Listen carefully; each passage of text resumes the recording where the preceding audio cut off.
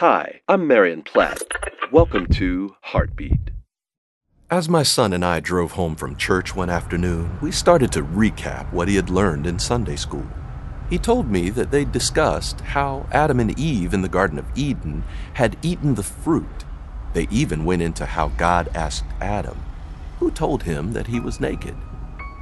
It's interesting that God didn't ask Adam how he knew he was naked, but instead asked him, who told you you were naked?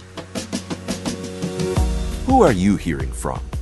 Who are you allowing to influence your life? God is our Father, and He wants us to recognize His voice at all times. My sheep know my voice, and a stranger's voice they will not follow, He said. So, who are you listening to? Make a decision about whether they're worthy of your trust. Heartbeat is brought to you by the Salvation Army.